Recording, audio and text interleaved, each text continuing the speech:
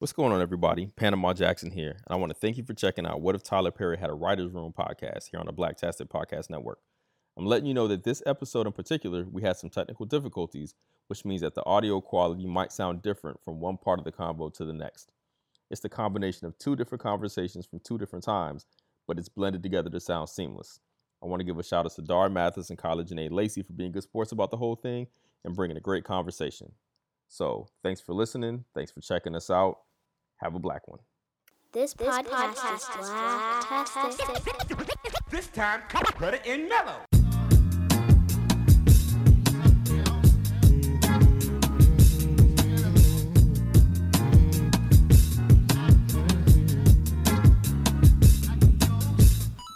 Welcome to What If Tyler Perry Had a Writer's Room podcast, hosted by myself, Panama Jackson, here on the Blacktastic Podcast Network. I want to thank you all for listening, everybody who's joining in for this fantastic excursion into highbrow entertainment and lowbrow shenanigans at the exact same time.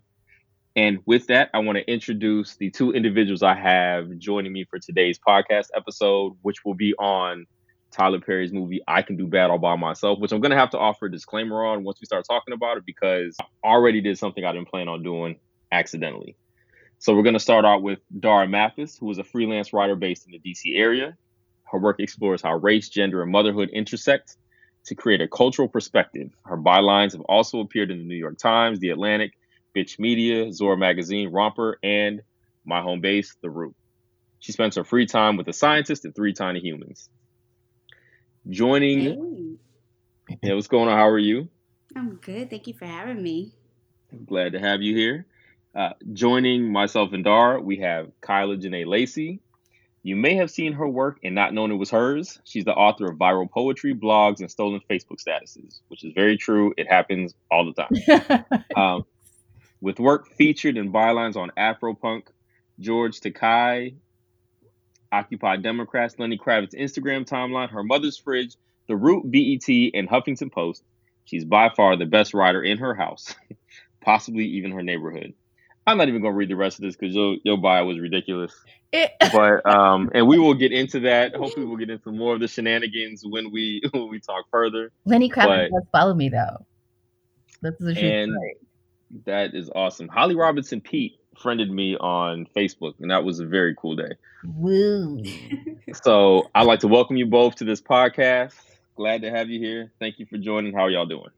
I'm hanging in there. You know? I'm just trying to stay away from the Rona. Yeah, I'm gonna be honest. That's pretty much it. Stay Rona free. That's what we're all trying to do out here. And before we get into the movie that we're going to be doing, I want to talk to you both a little bit about your writer journey. This podcast was intended to be largely a writer-focused podcast where I brought writers in to talk about Tyler Perry films and how we could make them better, or what we could do with them to either improve them if they need to, or little tweaks that we could make to take them from this is cool, this is dope, to a little bit better if it's even necessary. So if you could both, we'll start with you, Dara. Like, what's your writer journey? How did you get started writing? I've been writing since I was a kid. I went to college and majored in the thing that people major in when they don't know what else to do with their life, which is English. So Damon was also an English major. Damon was also. I didn't realize that was the fallback. That's why we I don't know what else to do. But yeah, I majored in English, and then I did a whole bunch of copy. I'm actually a copy editor by trade, but interesting. Yeah, okay. And I hopped into writing, I think, after my first kid was born, because I was like, oh crap, a lot of crap just happens to me. Let me write about it, and that's kind of how I got started. Interesting. Okay, I don't think I knew you were a copy editor by trade. I am. I had no idea. She's one of my favorite writers. I know that. So that's actually why I decided to have you guys be on this episode together, because I remember seeing a Facebook status where you said that you were like, Dara's one of your favorite writers. I was like, legit is. I remember the very first time I saw her doing poetry, and it is still like that was 10 years ago, almost 8 something like that. It was a long time ago, but that is Yeah. still probably one of the best poems I've ever heard in my life. And she does not even do poetry anymore. Wait, was this in Maybe not. person? This was like Yeah, y'all met yeah. in person. Like Where was we this? didn't even know Yeah. each other, and I saw her do this poem called "The Fraternity," which is like the first line of the poem is Europe ran a train on Africa, and it's like each Oh wow. country. Would you said Portugal couldn't get it up or some and pulled out something like that, but I was amazed. I said Italy really couldn't get it up, but artificial colonization gave him Somalia and Libya, whom the other countries adopted to gang bomb later. It's And you remember it. Okay. she tried to pretend like she wasn't a poet, but she was. That's dope. Look, I listened to the first episode of the podcast, which had Basi Ikbi, which is actually one of my favorite writers. And when she said that she was done poeming or poeting, I was like, I'm right there with you. Like, so this is why people who know me as a writer on the internet don't know that I actually used to perform poetry in real life. I got I about did a not know year or that. two left, and then I'm gone. I got about a year left. So Awesome. Well, so what's your writer journey, Kyla? Like, how did you get started in writing? my first poem was like it was copywritten, and I was like 10 years old, and I don't even remember if it was a prompt, but like this was literally the world, all the confusion, all the neglect, all the hatred and disrespect, all the helplessness and all the lies. And my fifth grade teacher was like, whoa, okay. And that was the only time she ever acknowledged anything good. But I don't know. I just would always have something quippy to say. And I didn't like, I wrote in college a little bit. And then, but I didn't have like an outlet for poetry like the way that, some of my peers did. I mean, I grew up in the suburbs primarily. And so I was dating this boy and I had started writing poetry again. I was dating this guy named Jamal and he broke his leg. We're still friends. It's fine. We're still friends. And he broke his leg and I took care of him and then he couldn't even walk. And so then when he finally started to walk, like he broke up with me. And I wrote a Wow. poem to try to get him back, like very Love Jones, very terrible. And so I did not get him back, but that's okay. And then I like went to the poetry spot to like perform it. And this guy's like, hey, you're pretty, like come and meet us at our poetry spot. And it just kind of just progressed from there. It was just like this hobby that kind of got out of control. And I learned to I was like also very good at, grabbing a bitch by the proverbial collar and making people cry. And so I'm not as bad about that anymore, but that was my writing journey. And people were like, we'll pay you to do this. And I was just like, okay. So here we are. Isn't it amazing what you can get paid to do as a writer? Like, doesn't that I mean, it flipped me out when I started getting actually paid to write some of the stuff that was just things I would say out loud that I put on a piece of paper. the It thing blew that's my like mind. keeping me afloat is I actually take people's classes for them. And so I've that's actually like, I mean, it's so unethical for being somebody who's against plagiarism, but I would like to eat as well. So that's yeah, but people would, I don't know, it's very I weird. seen you say that online, and the fact that you're committing that to permanence in the form of a podcast What? means I now believe that that's true. Oh no, listen, I am extremely honest. That's part of my polarization is my Ministry. honesty. I'm very honest. Fair enough. Fair enough. All right. Well, I'm glad to have you guys both here, or you gals both here. You all both here. Let me use the proper terminology here. I'm cool with I'm cool with either. Doesn't matter. Hello? Let me get my life together and try to be the best version of myself. Um, and let's get into like I look forward. I think in the course of this movie, talking about this movie and stuff, we'll be able to talk a little bit more about. I imagine our writer journeys will come up on this because some of the things that I saw in this made me think like I would never do such and such. I would never do things like that, and I never went to school for any of this stuff. I never learned how to do any of this stuff, and I Mm-hmm. was just dumbfounded by some of the things that I saw. But also very much entertained by this movie, which is I Can Do Bad All by Myself, a movie that came out in 2009. September 11th, 2009 at that. So Tyler just came through swinging, even with the date. That was 2 days after my birthday. Oh, a birthday present. There you go. Yay. Thanks, Kai. So let me read the synopsis on this, and then I have to mention why I said earlier on that this is I did something I didn't intend to do already out the gate. So the synopsis on IMDb from this is when Medea catches 16-year-old Jennifer and her two younger brothers looting her home, she decides to take matters into her own hands. Which is odd because this is not as much of a Medea movie as that synopsis makes it out to be. But Yeah. I was trying to avoid Medea movies for this because for this podcast. I only wanted to do the movies that Tyler Perry maybe he starred in, but he wasn't Medea because I feel like Medea is a crutch. Like she's the Yeah. comedy crutch in all the movies, right? Like Yeah. you throw Medea and Joe in something and everybody, and that happens in this Yeah. movie, right? That happens in Sex this movie. and Medea sells. Right. Medea is, love or hate what Tyler Perry does. Medea is funny for all the right and wrong reasons. Mhm. I laugh. It's ridiculous. I'm entertained. I was trying to avoid that because I didn't want to use the movies where Medea was used as a crutch. Luckily, though, Medea is not central to this movie in a way that it would be in like Family Reunion or something like that. So this still happens to work out. Funny enough, I was looking at Rotten Tomatoes. This is the most highly rated movie in Tyler Perry's universe on Rotten Tomatoes. Wow. I saw that, and it's such a bizarre factoid because it was his fourth one. And then it's like it just either flatlined or went downhill from there. I can't tell which, but the fact that this one is, and it's the one that I remember the least of all his movies, to be quite honest. Like I know that I've seen this movie before, but I did not remember much about it. Same thing. When I rewatched it, I was like, I didn't even remember the kids breaking. I just remember Taraji Henson was in the movie. I didn't remember what. I actually thought she was I thought she was a prostitute. That was my recollection. Wait, she wasn't? She should have been. No, it's weird. So, but I just wanted to throw this thing. So it got a 60% for their tomato meter, and it had an audience score of 81%. So this is this is the most highly rated of all of his movies. That doesn't surprise me.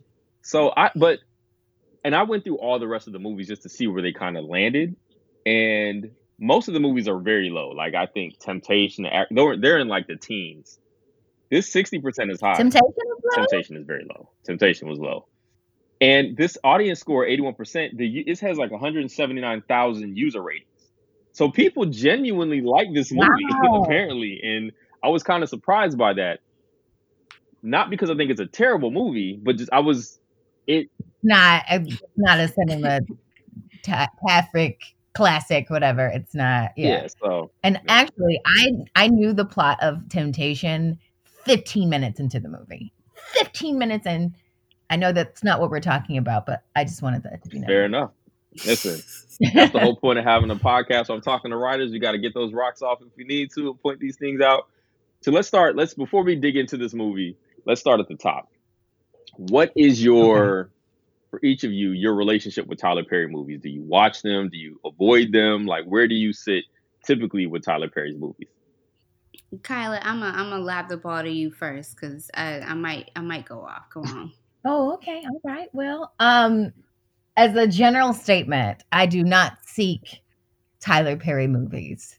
If they are there, I might find them, but I do not seek them. I've seen a few for sure. I've seen Temptation. I actually paid money to see Temptation. And, but that was like before when Netflix was just sending you the DVDs in the mail. But I don't actively seek his movies. I'm not like, oh, a Tyler Perry movie is coming out. Let me see this. I think I saw the one that he was Alex Cross, and I was like, oof, let's go back to Morgan. But as a general statement, I've seen them if they were there to see. Got you. Dara? I am going to. Okay, so Tyler Perry movies, we know, are very, very different from his plays. And I think I was introduced to Tyler Perry's plays much in the same way that a lot of us were, with other family members. Somebody bootlegged the VHS, you pop in the living room, and everybody just laughs their head off because there was nothing like that widely distributed at the time. So when I first encountered Tyler Perry and Medea and his entire universe of characters, I loved it. I genuinely thought it was funny. And so when he came out with Diary of a Mad Black Woman, I was excited to see that. I was kind of rooting for him. And then I saw it and I was like, this is terrible.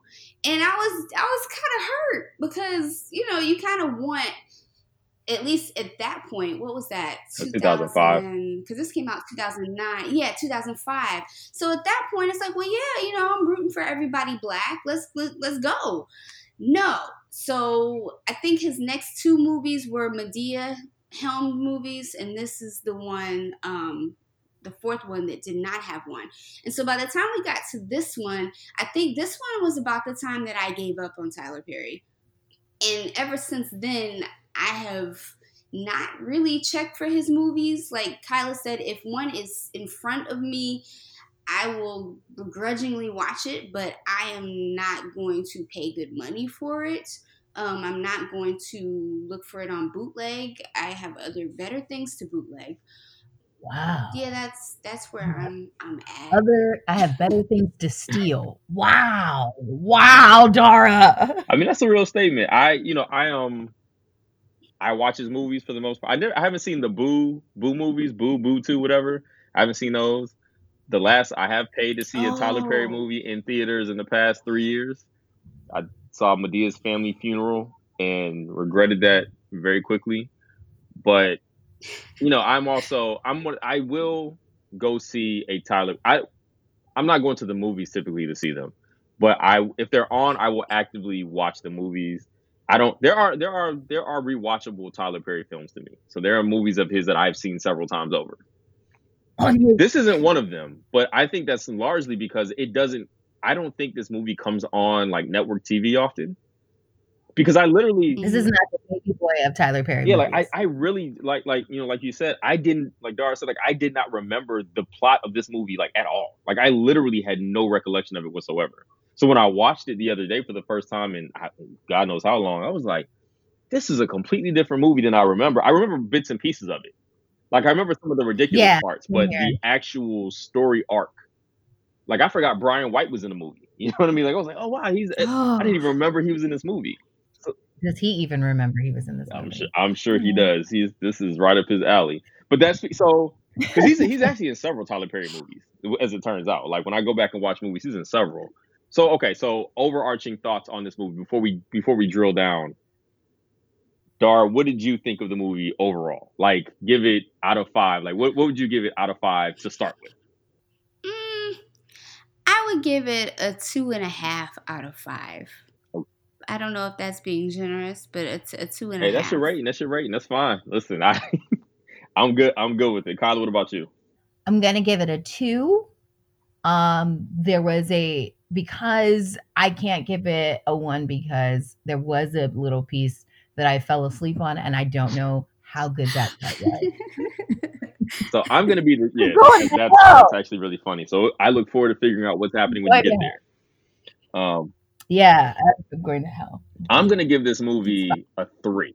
Enjoying the ride. I'm gonna give it a 3, and I'm gonna give it a 3 because I don't think it was like it had good bones. It's just. Are you giving it a 3 for a Tyler Perry film, or are you giving it a 3 for a film? No. I'm giving it a Tyler Perry Cinematic Universe 3. Like, but in terms of like, if I was comparing this to like Godfather 2, it wouldn't be a 3. But I also mostly watch black movies at this point in my life anyway. And there are a lot of really bad black movies out there. Like genuinely, I understand. Amazon Prime is full of really bad black movies that make Tyler Perry movies. Netflix. Yeah, and I feel some kind of way when they recommend those movies to me. And see, that's all I get recommended. My Amazon. Right. Yeah, since you watched Rhythm and Flow, here's Gangbang and Apartment B or whatever or. It was something in Apartment 3B. I know what you're talking about. Yeah. Twa was actually good. No, though. it was not. Twa was a good black movie. No, it was not. Twa was a lot of unintentional comedy. Twa 2. Twa was a good bad movie. That one wasn't Kenya in Yes. Okay. Kenya Moore was definitely in in the twat movies. Or at least in the first one. I don't remember if she is in the other ones. So She was in Un Deux Trois. Okay, I'm sorry. It was too easy. But Super joke. so okay. So yeah, I give it a 3 because to start out, I give it a 3 because I was entertained in parts. I thought the story wasn't terrible. The problem for me is when it goes bad, it goes like bad. Like it goes completely off the rails in standard issue Tyler Perry. Like for instance, I'm gonna jump into this. There's the part where Marvin Winans, and this is something we're gonna talk about the famous people in this movie. Marvin Winans and Gladys Knight come over to tell her that her mama died. And they start talking to Sandino first. They joking with him. Hey, you got a check for you, blah, blah, blah. Yeah, me just go, you know, all this stuff. And then they go sit down and tell her that her mama died. But the way they do it, it's like, you know, whatever her name is, I can't remember. Terrible that I can't remember her name off the top of my head. Like April. Yeah, April. She died. I was like, I'm just like, and then they spiral into the ridiculous way she died. She died on a bus. By herself. And she was driving around for a week. Then she was in the morgue. But she was in the morgue too long, so they cremated her. So here's the remains. It's like, it was so funny, but it was just like, wow. That part irked me so much because I was like, okay, so this grandma who is known for her reliability went missing. Don't show up somewhere. And nobody decides to do a wellness check on the house. And nobody decides to contact the county hospitals. But instead, we're just going to, these kids are going to stay with me for however long until she comes back. It wasn't like she was a drunk who was like, you know, stumbling. And also, how do you know somebody has a brain aneurysm, right? Like, were they really doing an autopsy on a Jane Doe? These are the things I think about. Oh, yeah, that's the other part. She didn't have any ID on her. So like, in order for her, you not have any ID going to work. Yeah, it was so bad. Like the way they had to kill her off. She's older in this Atlanta. Okay, I get it, but none of that was possible. No, what old black lady is leaving the house without her pocketbook? Right. And nobody's genuinely checking out for a report. She just somebody who, like you said, who was reliable. Everybody's like, well, I don't know. She's just gonna show back up. Like it was. Gladys Knight didn't even show up and knock on the door, but she lived next door to her. Right. Like stuff like that is why it couldn't get above a 3. And I am being generous with my 3. But it couldn't get above above that just by virtue of the fact that the ridiculousness of that alone was like, all right, so we're starting at 4 is your possible ceiling. Oh, now we're doing shit like this. The 3 is our ceiling, and I'll just give you that because, well, but you're going bored. And I also root for everybody black, right? So, and even Sandino, his story. So when they get to the point where they're talking about, when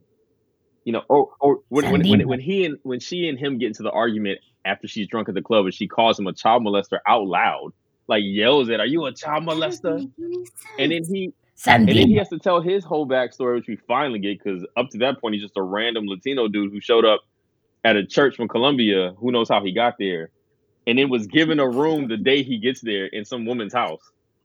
But wait, and then that's where I had to call timeout. That is exactly who are you telling somebody you don't even know them gonna stay in a single woman's house in her basement gonna take him to the house and be like, here, this is Sandino. He's gonna stay with you. I'm like, no, the hell he isn't. Like, right. Did she have it? And she doesn't even go to church. Like, who does that? Even that's what got me. I could see if she was like a regular attendee of the church or what have you, but like she was a lounge singer. Like, what the heck? Right. It wasn't like she was the nicest person in the world. Right.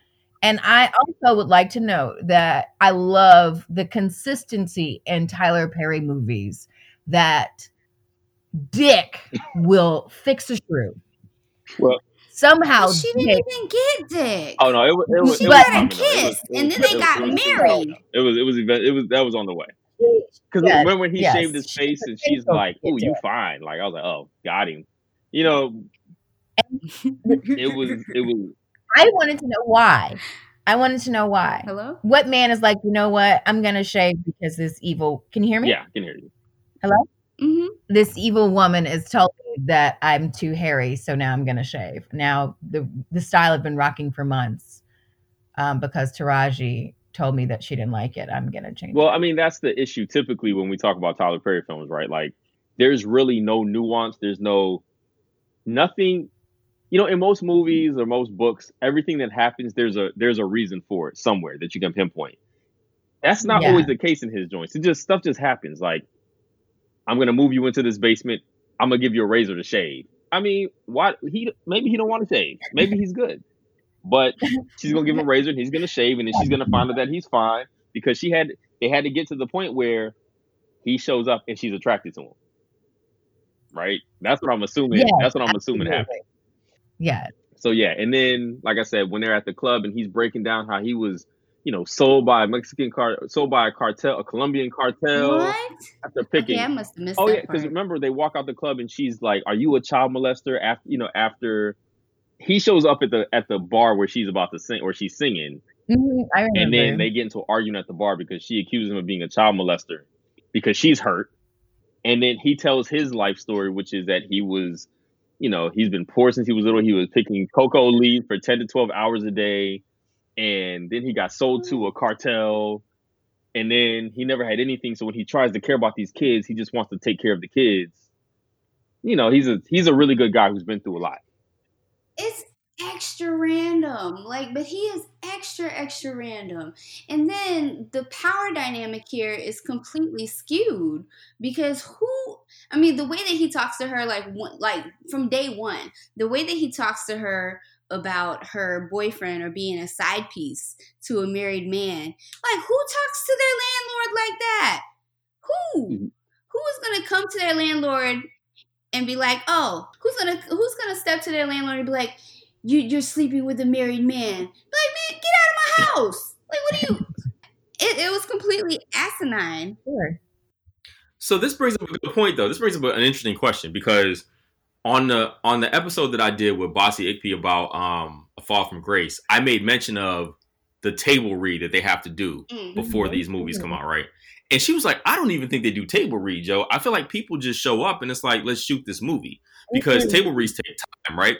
Yeah. I mean, and because for me, it's like, if you're at the table read reading this, at what point are you like, what is happening in this movie? Like, everybody who's already signed on, they've already agreed to do it. But at what point are you just like, what the fuck?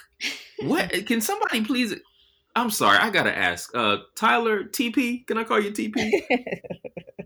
How is it that the kids, nobody has seen this woman for days and nobody finds out till late? Like, the kids, they just roam in the streets. They don't go home. They don't try to get in their house. Like, nobody hears them beating on the door. I can Like, how does this happen? Right. And as much as Grandma Rose went to church, as much as the people at the church know them kids, the church wasn't the first place that they thought to go. Right. The first thing they think is to break into a house in the neighborhood. Now, the question is this ain't even their neighborhood because Madea don't know who they are. No. Madea don't know their mama. Mm-mm. So they just roam in Atlanta neighborhoods looking for houses to break in, and they just happen into the wrong house. And if they know Atlanta as well as I think they do, that's a bad idea. Snow in the Bluff. So it just... free ginger. Yes, I just wonder, like, how does that work? Like, when you're reading this, does nobody say, this doesn't really make sense? But the problem is, in order to fix it, you got to go through the rewrites. There have to be rewrites, right? And nobody's rewriting anything at this point. At the point that you're at the table read, that's it. So I kind of wonder, is this version of the script the one that they read when they signed on to be in the film, or did they sign on to be in the film and they got a script later? Like, was Tyler like, yo, got this movie I'm doing, you'll be perfect for it? They're like, yeah, of course, Tyler, we love you, dude. Like, you be dropping off $21,000 tips at Houston's. You my man. I do it for the culture. I'm in. It's just like, I wonder how that happens. But here's another thing. Like you mentioned earlier, this was a play originally. And so I don't know how long he had been sitting on this screenplay, because it's slightly, like I looked it up, and it slightly differs from the play, but only in that he made it worse, have more drama. Okay. But So that's interesting because I didn't see the play. I despite the fact that my parents own several bootleg DVDs of Tyler Perry plays, I never actually watched any of them. Really? Yeah, I never actually watched any of them. I've watched one. Oh, you have to watch the plays. And I'm very glad. Yeah, my cousin used to sell them. So anytime we'd have like Thanksgiving family functions, one of my cousins would come through selling DVDs to everybody in the family. That's so delightfully black. I love that. Yeah. Yeah, it was. Yeah, that was his hustle. He came through. Yeah, I got them Tyler Perry plays, and he would sell out. Everybody would buy. Oh yeah. Let me get them. Let me get those. Into your own people. That's what that was. Yeah, my parents went to go see them live. Like they went to go see Tyler Perry plays, in Birmingham, my mom, Alabama. So they live in Alabama, in Huntsville, and they went down to Birmingham to go see at least one of his plays that I remember. Too. Listen, he's a phenomenon. But I do. It's just like I wonder. Like when you read, I guess I just wonder. Maybe this is me looking at this from a talented 10th bougie black lens, so to speak. When you see this script and you read it, is there any point where it's like, man, this actually is bad? But you know what? It's right. Either I want to make a movie, or hey, this is. I guess I kind of wonder in the mind space of the people involved in these films, is the theme more important than the movie itself? Or is it like, I know I'm going to be in a Tyler Perry movie. I know it. Lots of people are going to see it. At least people are going to see this movie. Like, this ain't going to be a career maker for me. But, at least black people are going to see me on camera or in theaters. And I think about this, like, too, right? Is Tyler Perry the type of personality that would invite that suggestion, right? Like, because as we know, he fired his whole writing room. So is he the type of person that doesn't allow his genius to be checked for accuracy? Is he the type of person who doesn't say, you know what, there can be an improvement made? I mean, shit, you can't edit my work. That's how I'm about my work. So I get it, but I also write stuff that makes sense. So, well, also know he doesn't care. I know he doesn't care. Like, there's a new TV show coming out about Kenya Barris called Black as Fuck, like Black AF. And I've seen the first 5 episodes of that already. And Tyler Perry is in one of the episodes, and he's talking about, people caring about his work. And he says blatantly, I don't give a fuck about what people think about what I do. Like, I'm super serving my niche audience. That's fine. Like, I appreciate that. Panama made a good go ahead. Oh, I was gonna say Panama made a good point though. You said that is the message more important than the movie, and I think that is what most people miss. Well, I don't even know if most people miss. So what? Okay, but like no. Let me finish because having seen a disgusting amount of Christian-oriented films, not including Tyler Perry. I mean, the ones produced by white people that have Kirk Cameron and like all of them talking about Fireproof, talking about Left Behind, anything with an apocalyptic War Room. Yeah, War Room, crap like that. Message absolutely trumps art in that sense, and in that sphere, the message is the art because they are trying to counterbalance what they see as evil Hollywood, sinful messaging, blah, blah, blah. And so the message is the point. The art is not the point. The message, the medium is the vehicle, and the message is the point. Slam. That sounds like a poetry slam. It absolutely is. No, okay. Well, yeah, I mean, it is, though. I mean, since you say that, that's true. I mean, it does tend to be, listen, as long as people like where you're going with something, yeah, I mean, as long as people like where you're going with something, how you get there isn't as important as long as people agree on the overarching theme, like niggas is trash. Yes, boom. I mean, okay. It's the. So what are you saying in this film, right? Because like we can look at back at the Temptation. Like, what are you saying in the Temptation? Like, don't be a cheating whore. Yes, that's it. Right. So that's where the problem is. I don't think that. So if you drill down to Temptation, right? And Temptation is not a well-rated movie of his at all by anybody. Like, it wasn't a movie that did well amongst his fan base. The Medea films probably do the best amongst his fan base in general. This movie probably did well because this is a redemption story of a woman who was changed her life around. She found, like, she was down on her luck of her own making, but, she went to the Lord, and she went to the Lord and she found love, and there's redemption there, and that's a strong message. In certain. That's the point. Yeah, so that makes sense to me. So that works. What'd you say? A hoe turned into a housewife. Like her hoe facts were wiped clean. That's really what that is. She found. Yeah, it was the story of a woman who just she figured out and turned her life around. Who can't get behind that? And I think. Go ahead. No, I was going to say we failed to mention how he got there.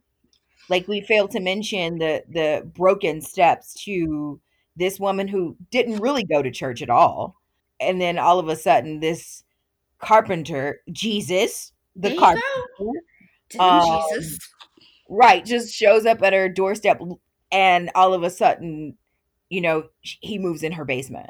Like, well, I think she used to go to church.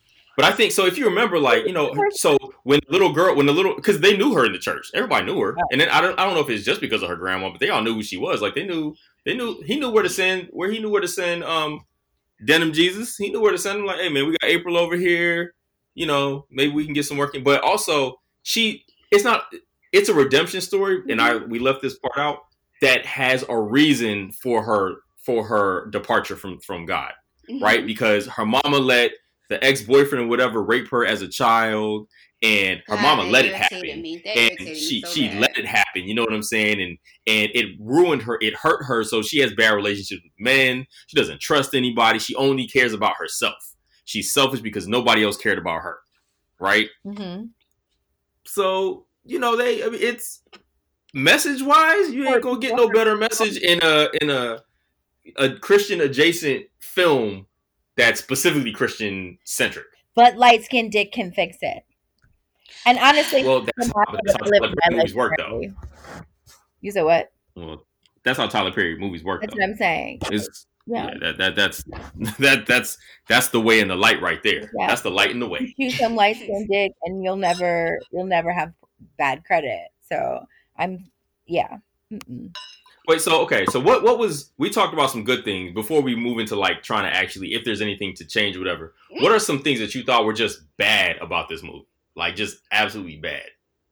Everything. I did not like I mentioned earlier, Tyler has an inability to allow his characters to pick a struggle. So, of course, April is a side piece. She's an alcoholic. She's a nightclub singer, which in Christian lore is AKA the devil. She's a woman who does not want kids, which is even worse. And she's estranged from her family and does not want to take care of children, which is even worser. So... So she's far. She's far off the reservation. She's a childless woman. She's a childless woman too, right? Like, because the children are part of her redemption story. Because I mean, we can look at the subconsciousness of women over a certain age who don't have kids. Like, what's wrong with you? Like, I mean, that's a real thing. And why don't you want kids? Right. Right, and it's like something's wrong with you if you don't want children. So clearly, the kids are part of her being fixed, and I thought, that was interesting as well. I mean, and then it's kind of like, I need you guys to be here. Like, I need you to be in order before you try to take care of some kids. But I mean, I guess they don't have anybody better. So, since Grandma had an aneurysm on the bus. And I think, for me, some of the bad stuff was, I mean, it's cliche to say just the acting was bad. But I think some of that is the script, right? Like you only can do as well as, I thought Taraji did a pretty good job considering what she had to work with. Her one-liners were good. The way, she was awesome when she was drunk after she pushed him out the club and walked back in. She's like, what the hell? The way I was like, man, she's good at this. She was good for somebody whose role was to yell a lot. Okay. Just yell and be annoyed by everything except your man. The stereotypical angry black woman is what she played. Yeah, so she pulled that off. I mean, again, the script is thin. I mean, just the bad stuff is the bad stuff for me is how he doesn't writing this, he can't figure out how to nuance any of it. So, for instance, Sandino's story is just as bad as the way that her mama died. Sandino's story is he's basically sold by cartels and was picking cocoa leaves for 10 to 12 hours a day, 7. Like, he was destroyed as a human being before. Why are you making me laugh at this? Because it's true, though. Like, he was destroyed as a human before the pastor of this church goes down to Colombia to do some mission work. And then Sandino remembers him that he's in Atlanta, and somehow, despite his poverty, manages to get from Colombia to Atlanta, Georgia, and find this church specifically so that he can find a place to live. Right, and instead of a area populated by Hispanic culture, he decides to come to the blackest place he could find. He had a really good experience with this church when they were missionizing them down there. Ah, that's right. Yes. That missionary gets you every time. Black people were doing the bidding of white people. Yes. Love it. So stuff like that, that's what gets me. I had a hard time with the dialogue too. And I think that the thinness of the script made it feel like everybody was doing an extra amount of glowering. Like, especially Brian White, but that's his role in like everything he does. Wait, glowering. Use these big words, my friend. Glowering? Basically, Omari Hardwick in Power. Like every scene that Omari Hardwick plays in Power, that face, except for everybody else in I Can Do Better by Myself, especially Brian White, and especially Brian White had that look. That's his look. Yes, that's his face. That's just his face. But Jennifer had a lot of, I'm just gonna sit here and look mad, and so much of her dialogue was just banter. Like, oh, well, you ain't gonna tell me what to do. I'm like, oh my gosh, stop. Like, I felt like that was my kid, and I just wanted to slap any of them because fighting on dialogue doesn't read well when it's just like, shut up. Glower. Speaking of that, oh my goodness. So I have this thing. I remember hearing about something called like Chekhov's gun, where it was like the writing principle where you use something. If you mention it in the story somewhere, you must use it somewhere else. Like, don't just throw things into a story unnecessarily, unless you plan on using them, right? So it was some principle, like if you have somebody hang a pistol on a wall in chapter 1, it has to have closure somewhere else. Like, if use it again in chapter 9, like just don't have it happen. Anyway, I was so disappointed by Byron, the kid who doesn't speak, and then when he does speak, it's my bed. And then it's such an anticlimactic moment because does he not talk at all? Like, are these his first words? Like, Sandino was like, oh, I've never heard him speak before. But nobody else is surprised by this. Like, does he just not talk? Like he's silent everywhere he goes. And all of a sudden he says my bed. And I was like, wait, is this like a moment? Like, should we all be hugging each other at this point? Or is he just ain't been speaking for the movie? Like, what is his story? Like, and I felt like that was so ridiculously anticlimactic considering a kid doesn't speak at all. And then he speaks and nobody cares except for the dude that built him the bed who was like, hey, I ain't heard him speak before. This is cool. Yeah. That's like Jon Snow being a Targaryen on Game of Thrones. It was like, audience, I need you guys to be smart this time. Now, I needed you guys to be dumb the whole film. But right now, I need you to be smart so I don't have to say out loud that he talked. I need everybody just to kind of get it without anybody saying anything. Which is a wasted opportunity if you think about it. Because the Latino savior built him a bed and he got him to speak. That could have been a moment to get tears out of the audience. Jesus, the carpenter performed. Listen, Saldino, the carpenter performed a miracle and got the guy to talk in tongues. Oh, now he's talking. Now you're preaching. You see what I'm saying? You see? Hotep cap on. I'm ready. There was tears available at that moment if it was done right, because again, we all think Byron just doesn't speak. And this is the other part about extremes with Tyler Perry stuff. Like, every person is an extreme version of something, right? Every main character. So, Jennifer is the girl who thinks she ain't worth nothing. One of the brother has diabetes, so he needs insulin. So the girl got to steal the insulin. The other one doesn't talk. Brian White is just a villain. Taraji is the overly ridiculous, the angry black woman. Sandino was the heavenly, Jesus like savior to come in and save the day and show her, which gets to, I'm gonna go right into this. This is where I was going with it. The end where they're in the room and in the kitchen, and he says, "I love you," and then she's like, "I don't know how to love. Can you teach me how to love?" I almost threw something through the TV. Like, wow, we're going that she is that broken. Where I don't know how to love. Can you teach me how to love? Like, it's man, like that. It's one of those things where Tyler Perry working out his woman hatred issue in that thing. Like, I don't know him personally. I don't know how he feels. All I have is his art. His art speaks volumes. And that kind of stuff, oh my God, was so infuriating. But do you notice how she couldn't say "I love you" to Brian White's character? Like, he says, "I love you," right? And she has like some quippy thing to say. But also, I would like to ask, I wasn't even mad at that though.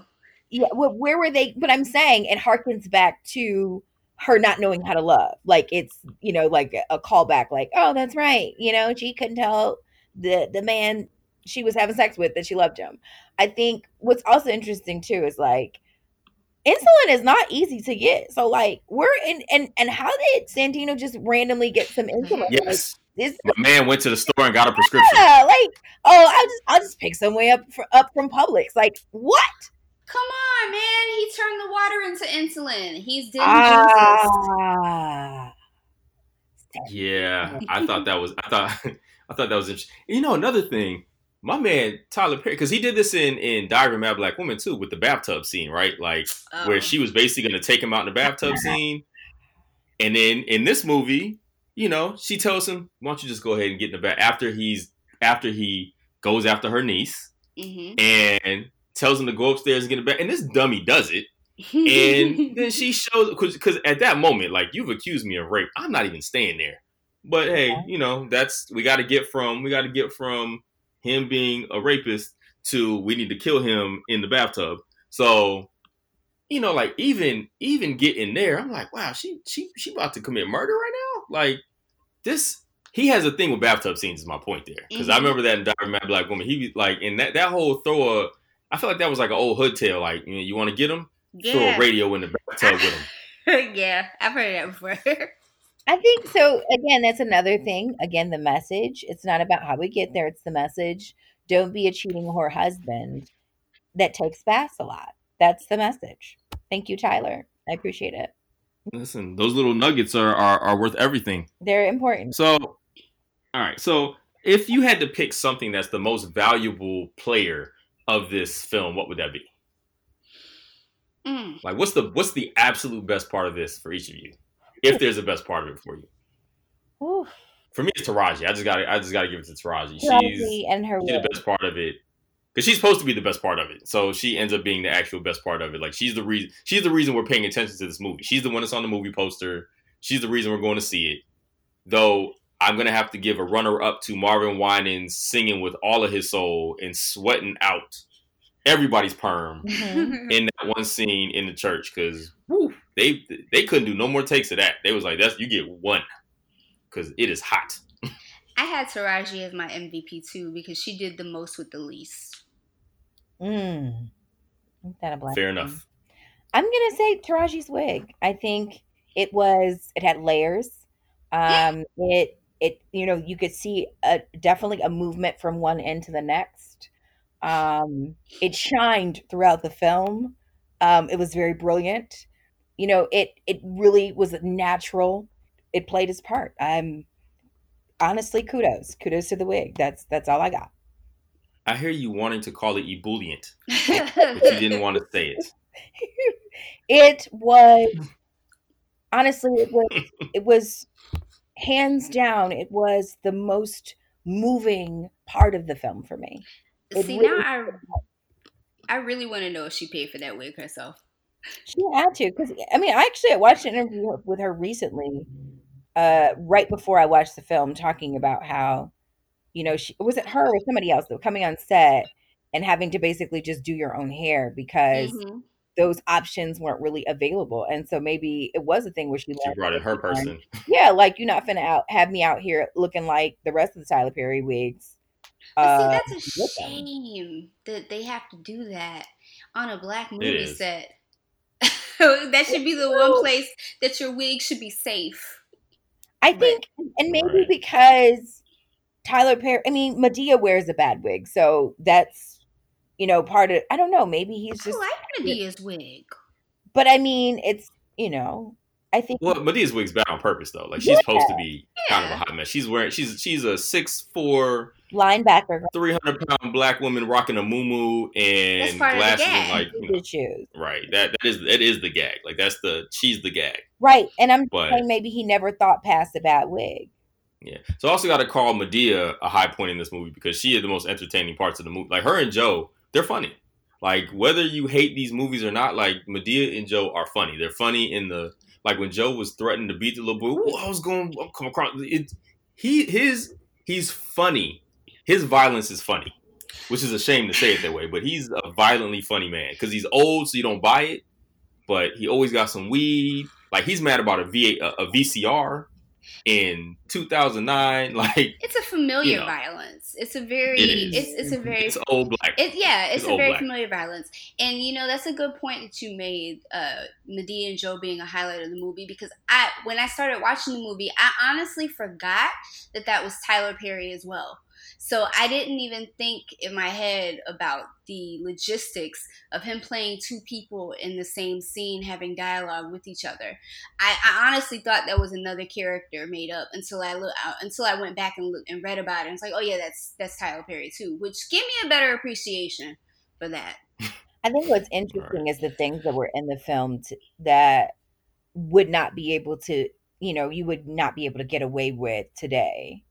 Like, and that's kind of just an interesting thing to, not necessarily about the movie, but just about the times have changed. Like when they were, because I don't know if it was in the credits, like the blooper reel, but they were, like, are you slow or something? And I don't know if they dropped the R word or not, but I know there was a reference to him, having this mental, yeah, they didn't say the R word. And that would have stood out to me. They didn't say it. They did say it? They did not. Okay. And then, but you remember the scene, like you remember them, like yeah. with them about it. In the beginning. And yeah, absolutely. Absolutely. Yeah, so it was just interesting, some of the things, like even, beating the children, like that wouldn't be something that, people would be in a Twitter frenzy about. And I think I don't know. In these kind of movies, I think it's fine. Like, and that's not my personal opinion. I'm just saying, like, because these are the like conservative Christian type movies, it's still a whole lot of beating going on. We're very sympathetic to beatings in the black community. I see what you're saying. And I don't think and the people that will be up in arms about this on Twitter aren't watching these movies anyway. That's very true. Yeah. The market is not the same. Now, that may change if Tyler Perry starts putting all his movies on Netflix and people start watching these movies as a gag, and then they start going ham on the things that are in the movies now. Especially during quarantine. Oh my God. So like, yeah. Like if they were like A Fall from Grace, the only reason so many people watched The Fall from Grace is because we were all on social media talking about how bad it was, right? And if a moment, it's kind of like with Bird Box, right? Like in no other universe am I watching Bird Box. I still haven't seen it.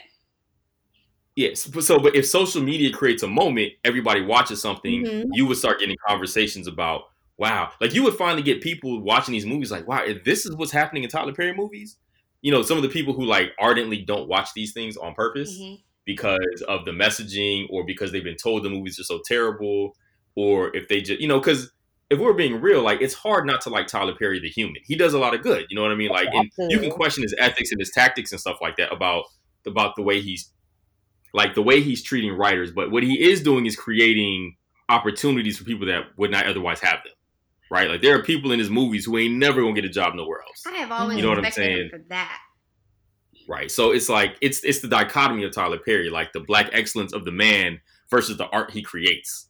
So that tension is always going to exist because, like again, that story just comes out yesterday. He goes to Houston's and gives every server $500. You know what I mean? Which it goes a long way. If you need money, like you're still working right now, you need money. That's cool to do stuff like that. It's cool that he gives money, he does things. You know what I mean? Like as a human, it's just the art is the struggle because the art struggles. I would say, didn't he get he got somebody's was like $400,000 out of layaway or something like that for people? Some Yeah, Christmas. I That's think so it was much, Christmas yeah. last year, maybe 2 years ago or something like that. Oh, And the thing is, that was the time they told he Yes, might do that yeah. every year. We wouldn't even know it. You know what I mean? Like that's he's true. got enough money to do that. He probably does that kind of stuff all the time. It's just, when stuff hits the newspaper, we get praised for it. But a lot of these folks, people come down on entertainers and athletes and these folks with a lot of money all the time. Like, People. oh, y'all could be doing more. But we don't know what they're doing. You know what I mean? Like we hear about that one thing they're doing, and we're like, oh, you could be doing more. But we have no idea how much these people are doing. But, that's a whole different combo. All right, we talked about the MVP of this movie and what would be like the good thing. What's the least valuable player, so to speak, for you in this movie? Let me give you mine real quick because I got to get this off my heart. All right. There's a scene in the early scene when the kids come to the house for the first time and Brian White comes in, his character comes in, and he says something to the effect of like her name. The young girl says, "My name is Jennifer." He's like, "I'm gonna call you Jenny." Or something like that. He's like, I got something for little girls who got attitudes or whatever. And then he pulls out a chocolate bar. I was like, what is happening? Like, he's like, you want this? You want this chocolate bar? I was like, what is happening right now? Who signed off on this? Why did anybody think this is a scene you absolutely could cut? That made no sense whatsoever. When I saw that. Just like my man literally like he pulled a chocolate bar out of his shirt pocket. And like it was just like, so I couldn't tell if the point of that was to make you think he was like a villain, and then it's like, oh, he's joking. He really just has something for girls with attitudes. It's chocolate. But like, what is that? That's it for me. That's my least valuable player. Metaphor. That scene was terrible. What y'all got? I'm gonna say Mary J. Blige. I don't. One also, for them to be such heavy hitters musically in the movie, the music in the movie was not astounding. It was very like, did I miss something? Am I supposed to be clapping for this? But Mary J. Blige's acting was not good at all in the movie. And I just felt like her character was there because she was Mary J. Blige, not really adding any value. The advice she gave her, anybody could have told her that. Sandino could have told her that. The bartender could have told her that. I didn't, but seriously, like, you're a mess. You're a drunk. Okay, well, pour me another. So I don't think that her character for me just seemed very much like, here, let's insert famous person for credit reel. That's probably how that happened exactly, actually. Yeah, that sounds about accurate. That's literally what I assumed happened for the purposes of the role that she played, because you needed somebody who could sing a song. Yeah. I mean, but that's how anybody famous gets in a black movie. They're famous. I mean, hell, it's possible she wasn't even going to have a speaking role, but she asked for one because she was just going to be singing the song. She was going to be the guest vocalist, and she was like, you think I could be like a bartender or something? He was like, man, sure, go ahead. I mean, the lady was nominated for an Oscar. I don't. When? Mudbound. Oh, I actually like Mudbound though. I couldn't even get through that movie. I definitely couldn't watch it. I couldn't get through it a few times on that film. I haven't made it past like 30, 45 minutes of that movie. Oh, man. I'll say this. I'm not going to take away from who she is as a person, but I will say, if her acting was anything, that was a 10-year difference, between movies, or 7-8 year difference. But if that was the basis, I will say, and then she became an Oscar nominated actress, that was a hell of a curve. Because wow, the acting in this movie was terrible. Yeah, nothing in my heart says Mary J. Blige is like, if she was a better actress, would have changed the movie. So she was just there to sing a song, as far as I'm concerned. Fair. Yeah, I'm with you there. Dara, what you got for the LVP? The LVP for me is a tie between character development and dialogue. Like, the two-dimensional characters were awful, and the "ooh girl, you got so much attitude, I'ma slap the taste out of your mouth." Like, that was the entire movie. So yeah, it was. I couldn't do much with that. And don't forget mouthing off to your landlord. Oh my gosh. And that was the worst. No one does that in real life. wealthy true. parents. But I think so. Is that part of the charm of Sandino taming her? Is that part of it? Like the fact that she has this, I can, say whatever I want and do whatever I want to whomever I want. I And mean, I think Sandino comes and, chops her across the neck. it contributes to him being cast as Latino Jesus. Like, only Jesus can talk to you like that in your own house when he's paying you rent. Speaking of character development, I guess I gotta add that other scene when he goes to so after she almost electrocutes Brian White, she goes to the bar to drink. He comes over to the bar to meet her, and she's like, "Where the kids? They're home sleeping, I guess, or something, or whatever they're doing." And then she goes in on him, starts questioning him about being a child molester. I mean, that now I will say this. That scene was like, oh, like she done yelled at, "Are you a child molester?" out loud to this man, like in the like ain't no coming back from that. Like after that point, everybody's gonna be like, "That's the dude she thought was a child molester." So that was cringeworthy in a way that was effective. They did, and they ended up getting married. Yeah, he's a But you know what? Jesus. Everybody didn't believe in Jesus. Everybody didn't believe in Jesus, and Jesus came through in the end. Listen, as always. Okay, so would you all make any changes? Like if as putting on your writer hats, an hour and some change into this. Put on your writer hats. Would you make any changes? Like give me some changes that you would make if you could. If you have one or two changes that you would make, give me changes that you would make that you think would improve if you think the movie can be improved, that you would improve the movie. I would change the script from being on the table to being in the trash can. That's what I would change. Okay. Fair. Would change. So you don't think the movie should be made at all?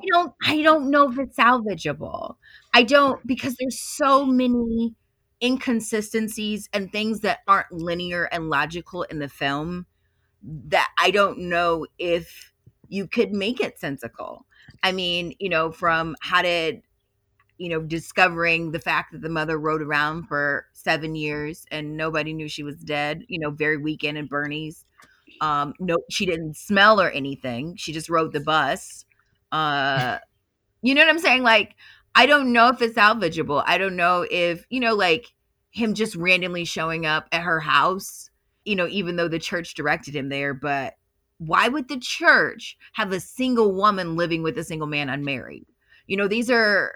There's so many things that I don't know if he could have gotten there, with this script, with the skeleton of the script. I don't know if he could have made it where he was trying to go. So throw it in basura. Okay. So you don't think this is salvageable. There's nothing, you would have to do too much in order to change it. I Can Do Bad All by Myself is aptly titled because it is bad. It is bad. And it should be by itself in the trash. All right. Dara, what about you? I'm going to give Tyler Perry the same latitude to write a mediocre movie as all of the other white mediocre movies have, which means this premise is not, it's not new by any stretch. Like, there was a movie with Hayden Panettiere in it that came out in 2004. It was the same premise. Self-absorbed aunt has to adopt 3 kids because sister and husband die in a crash or whatever. Like, this movie has been done over and over again. So the only thing that makes this one spectacularly bad for me is the fact that there's so much messaging in it. So I think in order to make it less bad, more mediocre-ish, I would probably take about half of April's flaws away. Like, okay, maybe she doesn't have to sing in a nightclub, or maybe she sings in a nightclub but she's not demonized for it, or maybe she doesn't have a boyfriend who has 5 children and is married, or maybe Latino Jesus doesn't have to move in with her to help her see the light. Or maybe she doesn't have to get preached at via song. Like, something can go. Like, you can make an enjoyable, mediocre movie without the super heavy messaging in it, or without even piling all of the bad traits you can think of into one character. Like, spread those bad traits out. Like, maybe Grandma Rose was the alcoholic. Who cares? Like, maybe Right. maybe the sister didn't have to. Oh my gosh, I wrote it down. But the sister, they made part of the things that he did to differentiate the play from the movie was make the sister's characteristics worse. So in the movie, the sister tricked Jennifer for drugs, put Byron in the oven, burned Manny with a crack pipe, and managed to die. Like, Wow. pick a struggle. Maybe she just tricked Jennifer for drugs, and Byron doesn't have to go in the oven.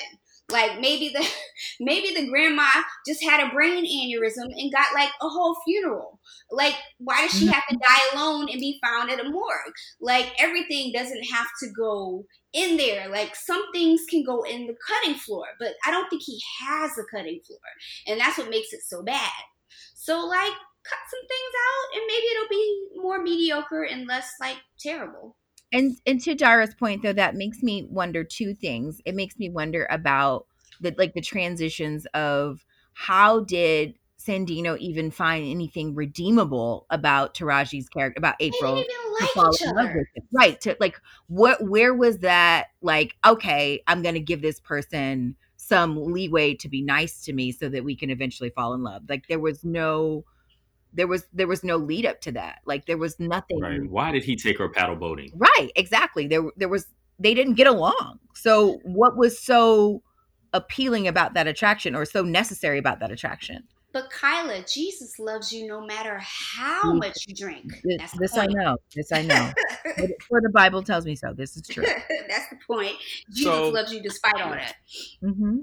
Some of the things that you said, Dara, are things that I would probably like. For instance, I would cut Brian White's character entirely out of the movie. He didn't need to be in it. It's unnecessary. You don't need him to. She's a bad person without him. You don't need. She can do better by herself. Yeah. Like, you don't need the excess bad.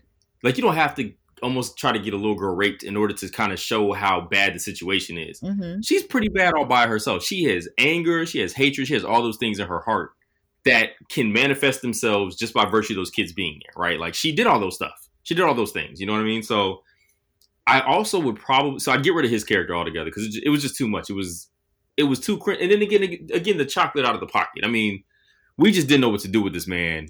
So he's pulling it was ridiculous. I also probably would have got rid of the two little kids, the two little boys. I don't think they added anything to it was just more kids for her to take care of. Yeah. It was more kids to make her redemption, her change more drastic. But also Jennifer needed a motivation to I don't know, do something besides gripe. Well, we needed to know that Jennifer was a mother figure for these kids, right? Like, she's a redeemable character because she's going through something. Like, she's 16, living the life of a 40-year-old, and that's unfair. Like, we needed to see that. So I feel like that could have been written differently.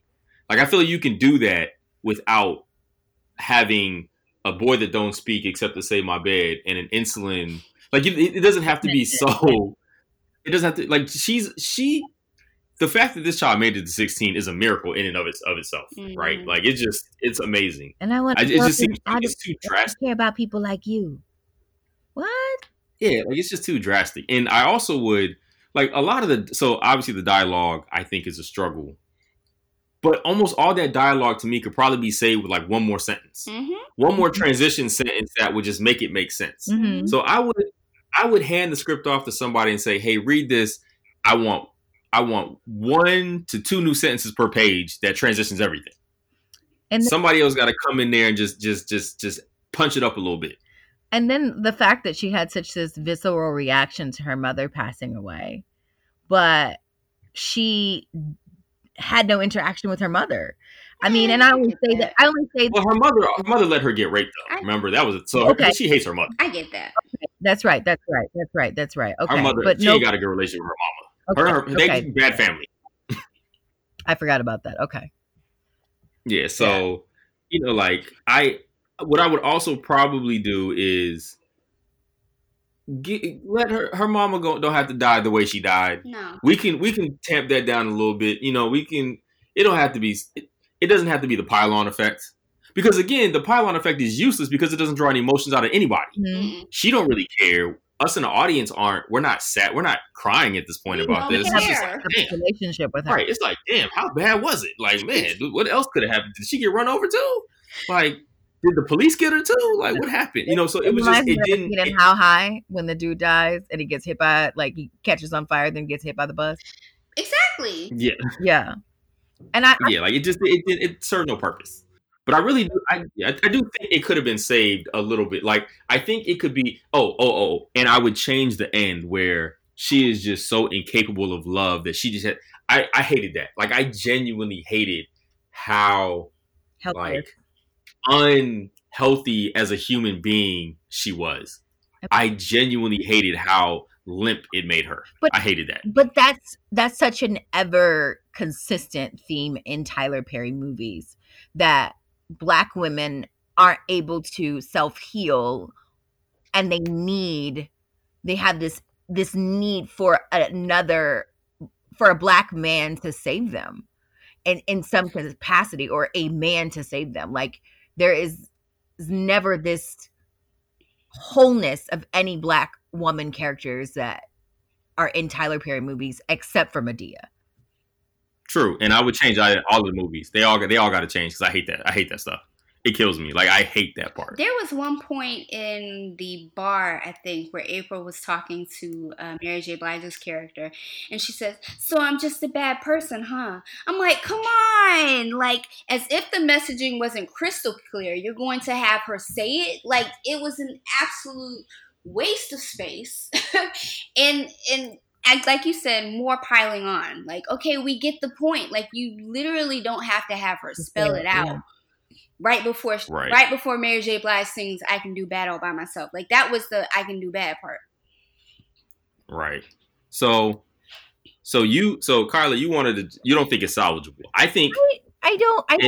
I think it's some of the, if it were me writing anything like this is one of those poems that, if this were a poem of mine, it would be one of those that, wow, what was I on that day? Like, oof, I don't even want to read that in my phone. I just think there are so many things that need to be redone that he would have an easier time just starting from scratch and using the theme maybe of a woman wanting to be redeemed. But I think other than that, there's so many things that could be cut out that need to happen for it to make sense, that it would be a waste of time. No, I don't disagree with you, because, I mean, I said the same thing about A Fall from Grace. Like, in that conversation, I was like, you can't fix this movie. Mm-hmm. In fact, the only thing you can do with this movie is make it more ridiculous. Like, if you're just, it can't go that direction. It can only get worse. So you might as well go as bad with it as you can. Like, make it as ridiculous as possible, so at least nobody's taking it serious. And in this movie, I do think it could get to mediocre Black, just regular run of the mill Black movie that people watch on occasion. You know what I mean? Like, I don't think this has a ton of rewatchability, replay value, as it is right now. Like, I would, if it's on TV, I'm not just gonna watch this. This ain't one of the Tyler Perry movies I'm just gonna watch over and over again.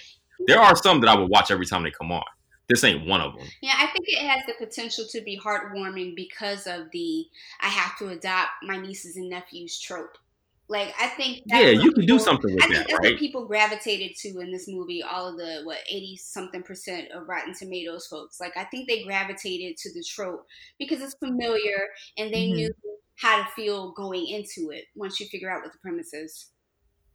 Right. So I think if you fix this movie, the best it's going to get to is like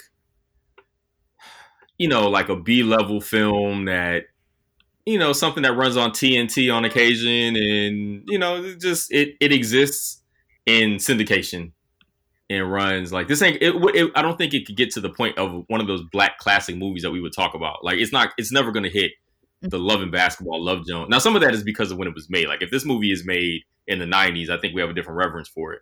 But because everything made after like 2000 or maybe like 2005 doesn't get the same love as the older movies do.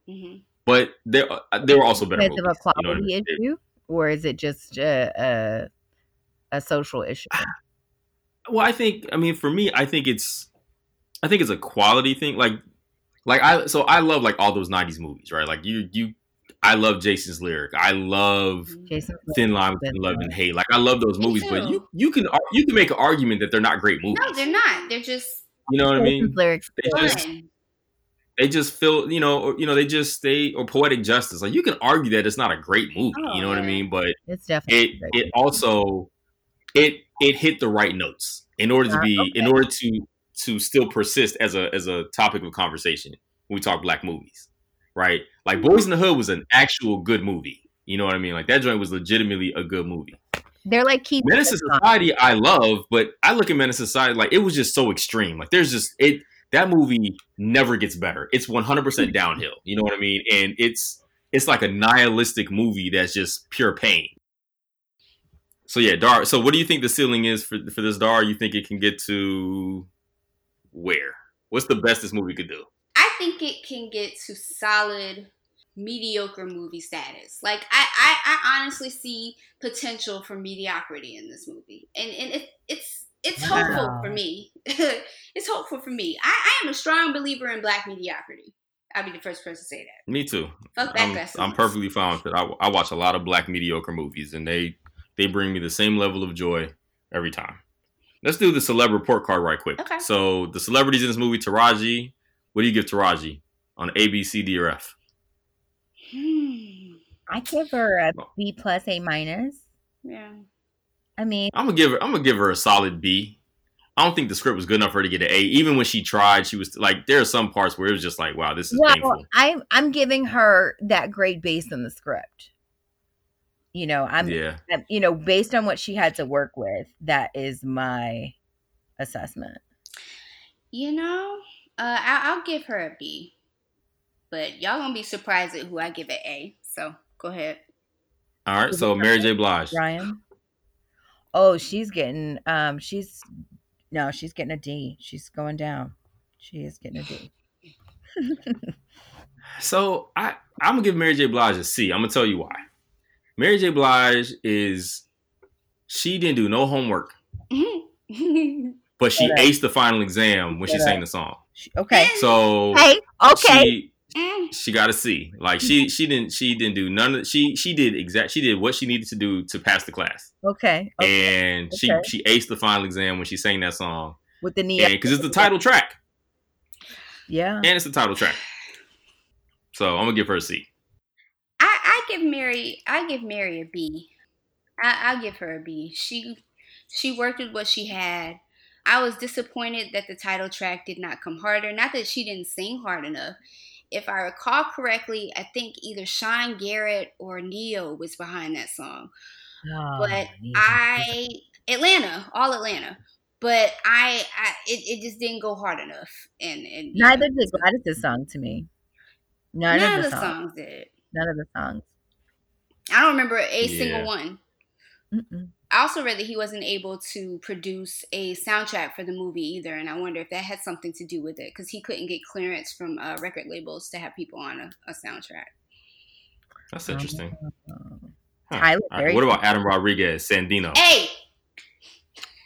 Honestly, he's going to get A because I would like to have a lot of sex with him. So, hey! Let's get an A. You know, I wasn't going to give him an A. I'll probably give him a solid B+, but some of that is just because it's a black movie. He can't inadvertently be the best rated movie, best person in there. But he also he did a good job considering that I have no idea how he ended up in this movie. So okay. I mean, my man be on SVU and Law and Order. Like, how in the hell did he end up in this movie? Can I make my case for giving him an A? Can you what? Can I make my case for giving him an A? Yeah, he deserves an A. I was joking about that. Right. He deserves an A. First of all, what's your case? A for Adam. A is fine. He's fine as hell. Okay. Second, this man was born in California. So for him to affect a heavy Latino accent for the entire movie when he speaks regular English, like unaccented English, I was like, you know what? I'm sorry you had to do that. You deserve an A for that crap. They did not need they didn't need to do that to that man. He had to be from Colombia. Yeah, and you know what? He also gets credit for? treating this movie like he believed it. Because he acted those scenes like he meant it. Like, I feel like Taraji knew this movie was ridiculous while she's acting, so she's just being overly Taraji, right? Like, she's just yelling loud and all. Like, she ain't acting. No. She being Taraji with somewhat of a script. Like, she could easily be the same Taraji from Baby Boy. You know what I'm saying? Like, the same character. Yeah. Just one's in Atlanta, the other one's in LA, right? So he treated this like this movie mattered to him. So, yeah. So I'm gonna give. So you're right. He deserves an A for that. All right, Gladys Knight. I'll pass. My phone breaking up. I mean, I'm not gonna say nothing bad about Gladys either. I mean, odd character. She's singing in nightclubs to try to save the people. She's, she's in the movie. Okay, we'll give her a pass, fail, pass. All right. She passed. She passed. Marvin Winans gets an A for me for sweating out every perm, like I said. Pass. In that scene where he's singing. Nah, man. My man gets an A for me. I'm gonna give him a solid C because I needed him as a member of the clergy to say something about sending Jesus to live in the basement. Like, I'm still bothered by that. Fair enough. My man was not practicing what he preaches. I feel like this is the argument you're making. Yes. Why couldn't he live with him? Well, why couldn't he just live in the bottom of the church? I don't know. Mm-hmm. So, in this universe, the bottom of the church is a very apt place to live. But the story doesn't happen if he doesn't go stay in her house. And keep in mind, this is a quick caveat. The pastor said, "Hey, you fix some things around here. We'll see how you do, and we'll see if we can find you a place to live." 10 minutes later, they're at her door like, "Hey, can he stay here?" And he says, "Yo, I fix some things around the church." What you fix around the church, bro? It literally has been no time. Anyway, that's just me, but it's the Tyler Perry cinematic universe. I think Brian White. We're gonna put him in a select. Brian White. What do we give Brian White? F, bro. F. Mm. Him How you get an F? He did what he was supposed to do, which meant that I dislike him in real life. So yeah, I guess F. I'm gonna give him a B+ for one, rocking that terrible fake tattoo that said Atlanta PD on it. For playing a part. Yeah, he had a tat on his chest for playing the part where he actually pulls some chocolate out to give to a little girl that he calls Jennifer. Like, his dedication and commitment to being a part of this movie movement. I mean, my man shows up in ridiculous fashion every time and keeps a glowering, staunch face so that he can get across the way that we're supposed to feel about him. He brings that across every time. I'm gonna give him a solid B for that. I think I said B+. I'm gonna give him a B. Ooh, I haven't decided why I don't like seeing Brian White in films. I think he made some comments about Black women, and yet he is still in Black films. Yeah. What did he say? I don't remember that. What did he say? What he got? I'm actually looking at it right now. It was an Essence article that I'm reading, but he had said some negative things that he said were misconstrued. I kind of heard about it previously, but it was something that I don't know. It just irked me previously. I don't know. I'm gonna have to fail just because. Yeah, I think I might also be a little bit influenced by the fact that he mentioned something about an alkaline diet in response to COVID-19 a couple of days ago. And I think that was around the time that I watched the movie, and I was just glowering back at him for the hell of it because I was just a little irritated. All right. This is the last thing. Wig report. Wait, can I give you one more honorary A? Oh, go ahead. The little girl who played Jennifer, Hope Alaide Wilson, she's actually British. I ain't know that until I looked it up. So kudos to her for that. She put in probably the most work of anybody else on that set by not sounding like a Brit. So yeah, she did some actual acting. All right. So then wig report. I don't remember anybody with a wig on in this movie. They all had on wigs. Everybody everybody had on a wig. Okay, right. Except for the men. So it was largely Gladys. Did Mary have on a wig? Yes, she did. She had on several different wigs. Had on a wig. Oh, okay. I didn't even notice that. Yeah, but that meant they were good, that you didn't notice them. They got money outside of acting, so they paid for them themselves. There you go.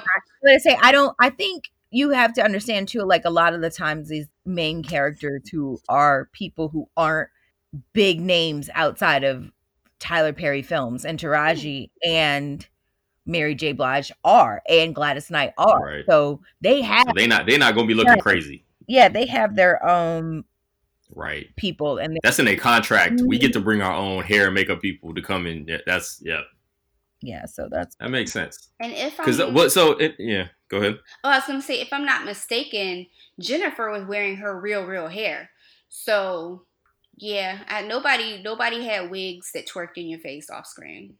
Okay, well that's a plus. That's a plus. That's a plus. All right. Well, is there anything else that we need to? Anything else before I let you all plug what you're doing as we end this podcast? Any other last things you want to say about the film?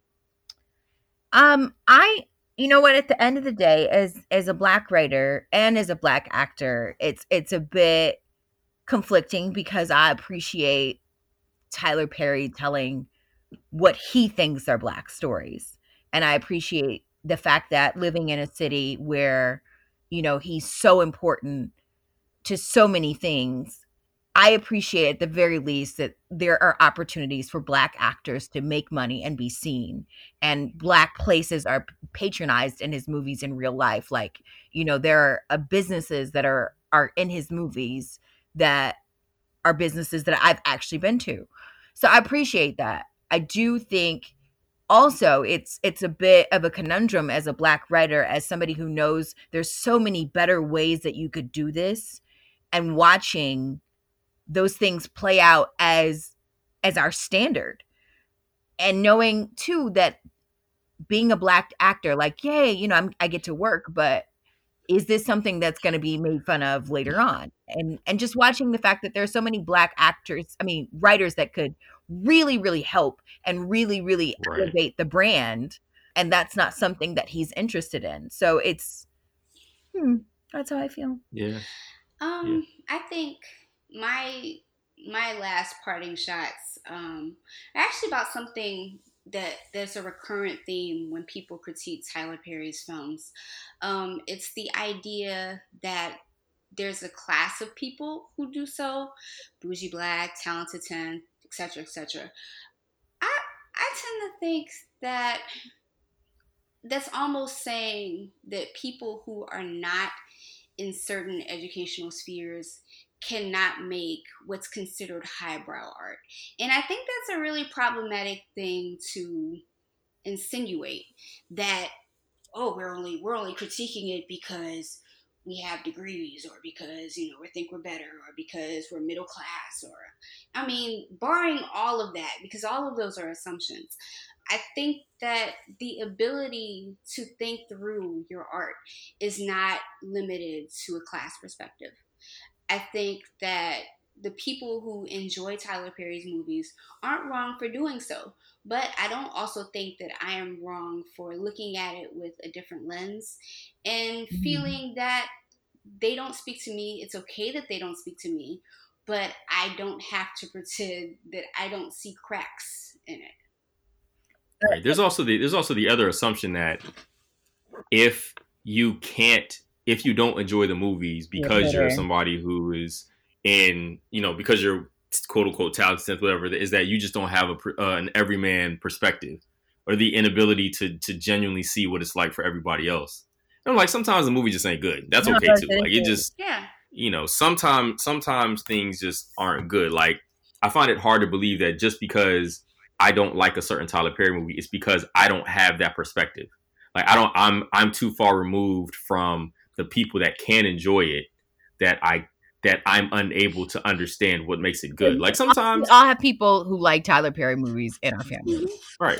And I watch them, you know what I mean? Yeah. And look, if we're being real, like A Fall from Grace, all the main characters are college educated with law degrees. You know what I mean? Like, it's, like there's a bunch of that in the movie, just, so, I do think it's an interesting discussion to have about what it is that irks people about Tyler Perry films, because some people genuinely have a vitriolic response to his films, right?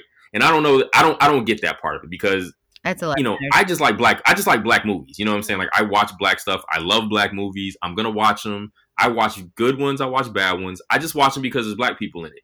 Like, I genuinely enjoy watching our stories, and that means I watch a lot of stuff that probably shouldn't be made, or I'm surprised it got made. You know what I mean? But I don't think it says anything about me if I'm like, that movie's just bad that I can't. I'm too far removed. You know what I mean? Like, it just does. I don't see that connection. For my part, I come from a super conservative, churchy background. I'm not anymore, but coming from that background and having seen so very many Christian movies that track exactly the way Tyler Perry's, that's probably my chief reason for not being able to watch his movies, because I can't stand that genre anymore. Like, period. Like, I have a visceral reaction to it.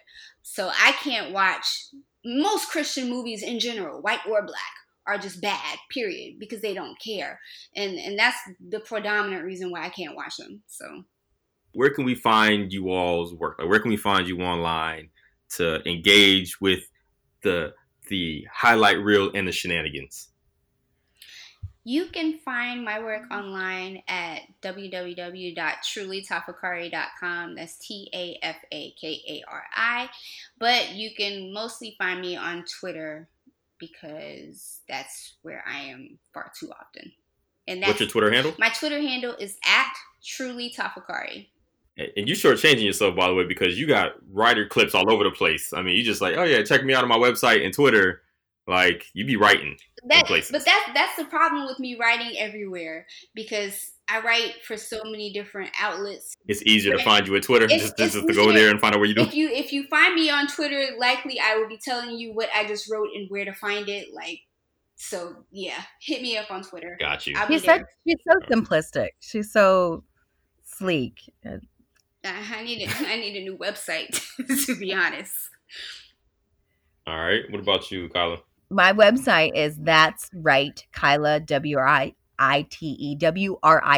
Kyla, KYLA. My Twitter is Kyla, KYLA _Lacey. This is my third Twitter.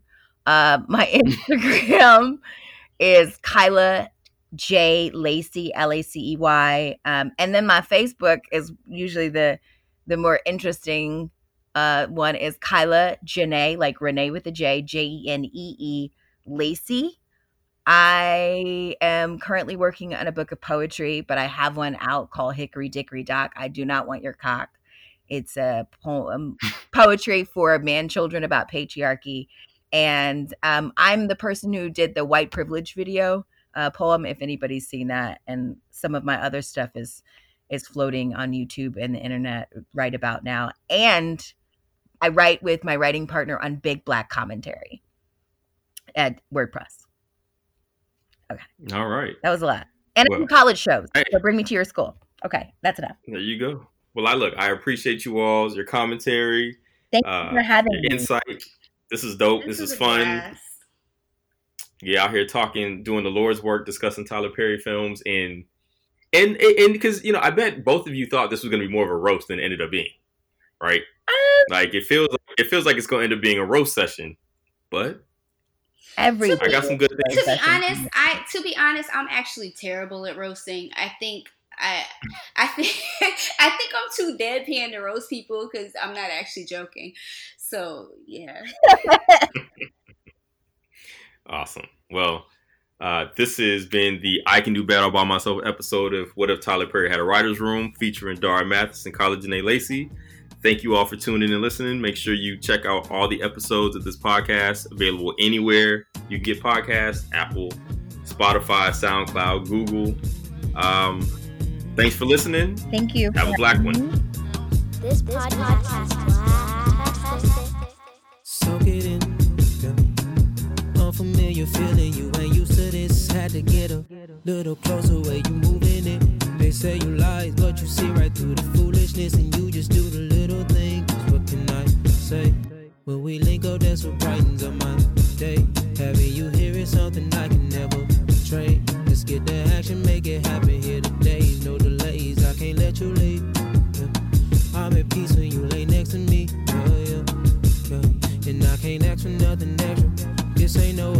this connection happen naturally. Baby, I see you tryna make moves. You feel like you can't love nobody right now, but baby, I can never hate you for that.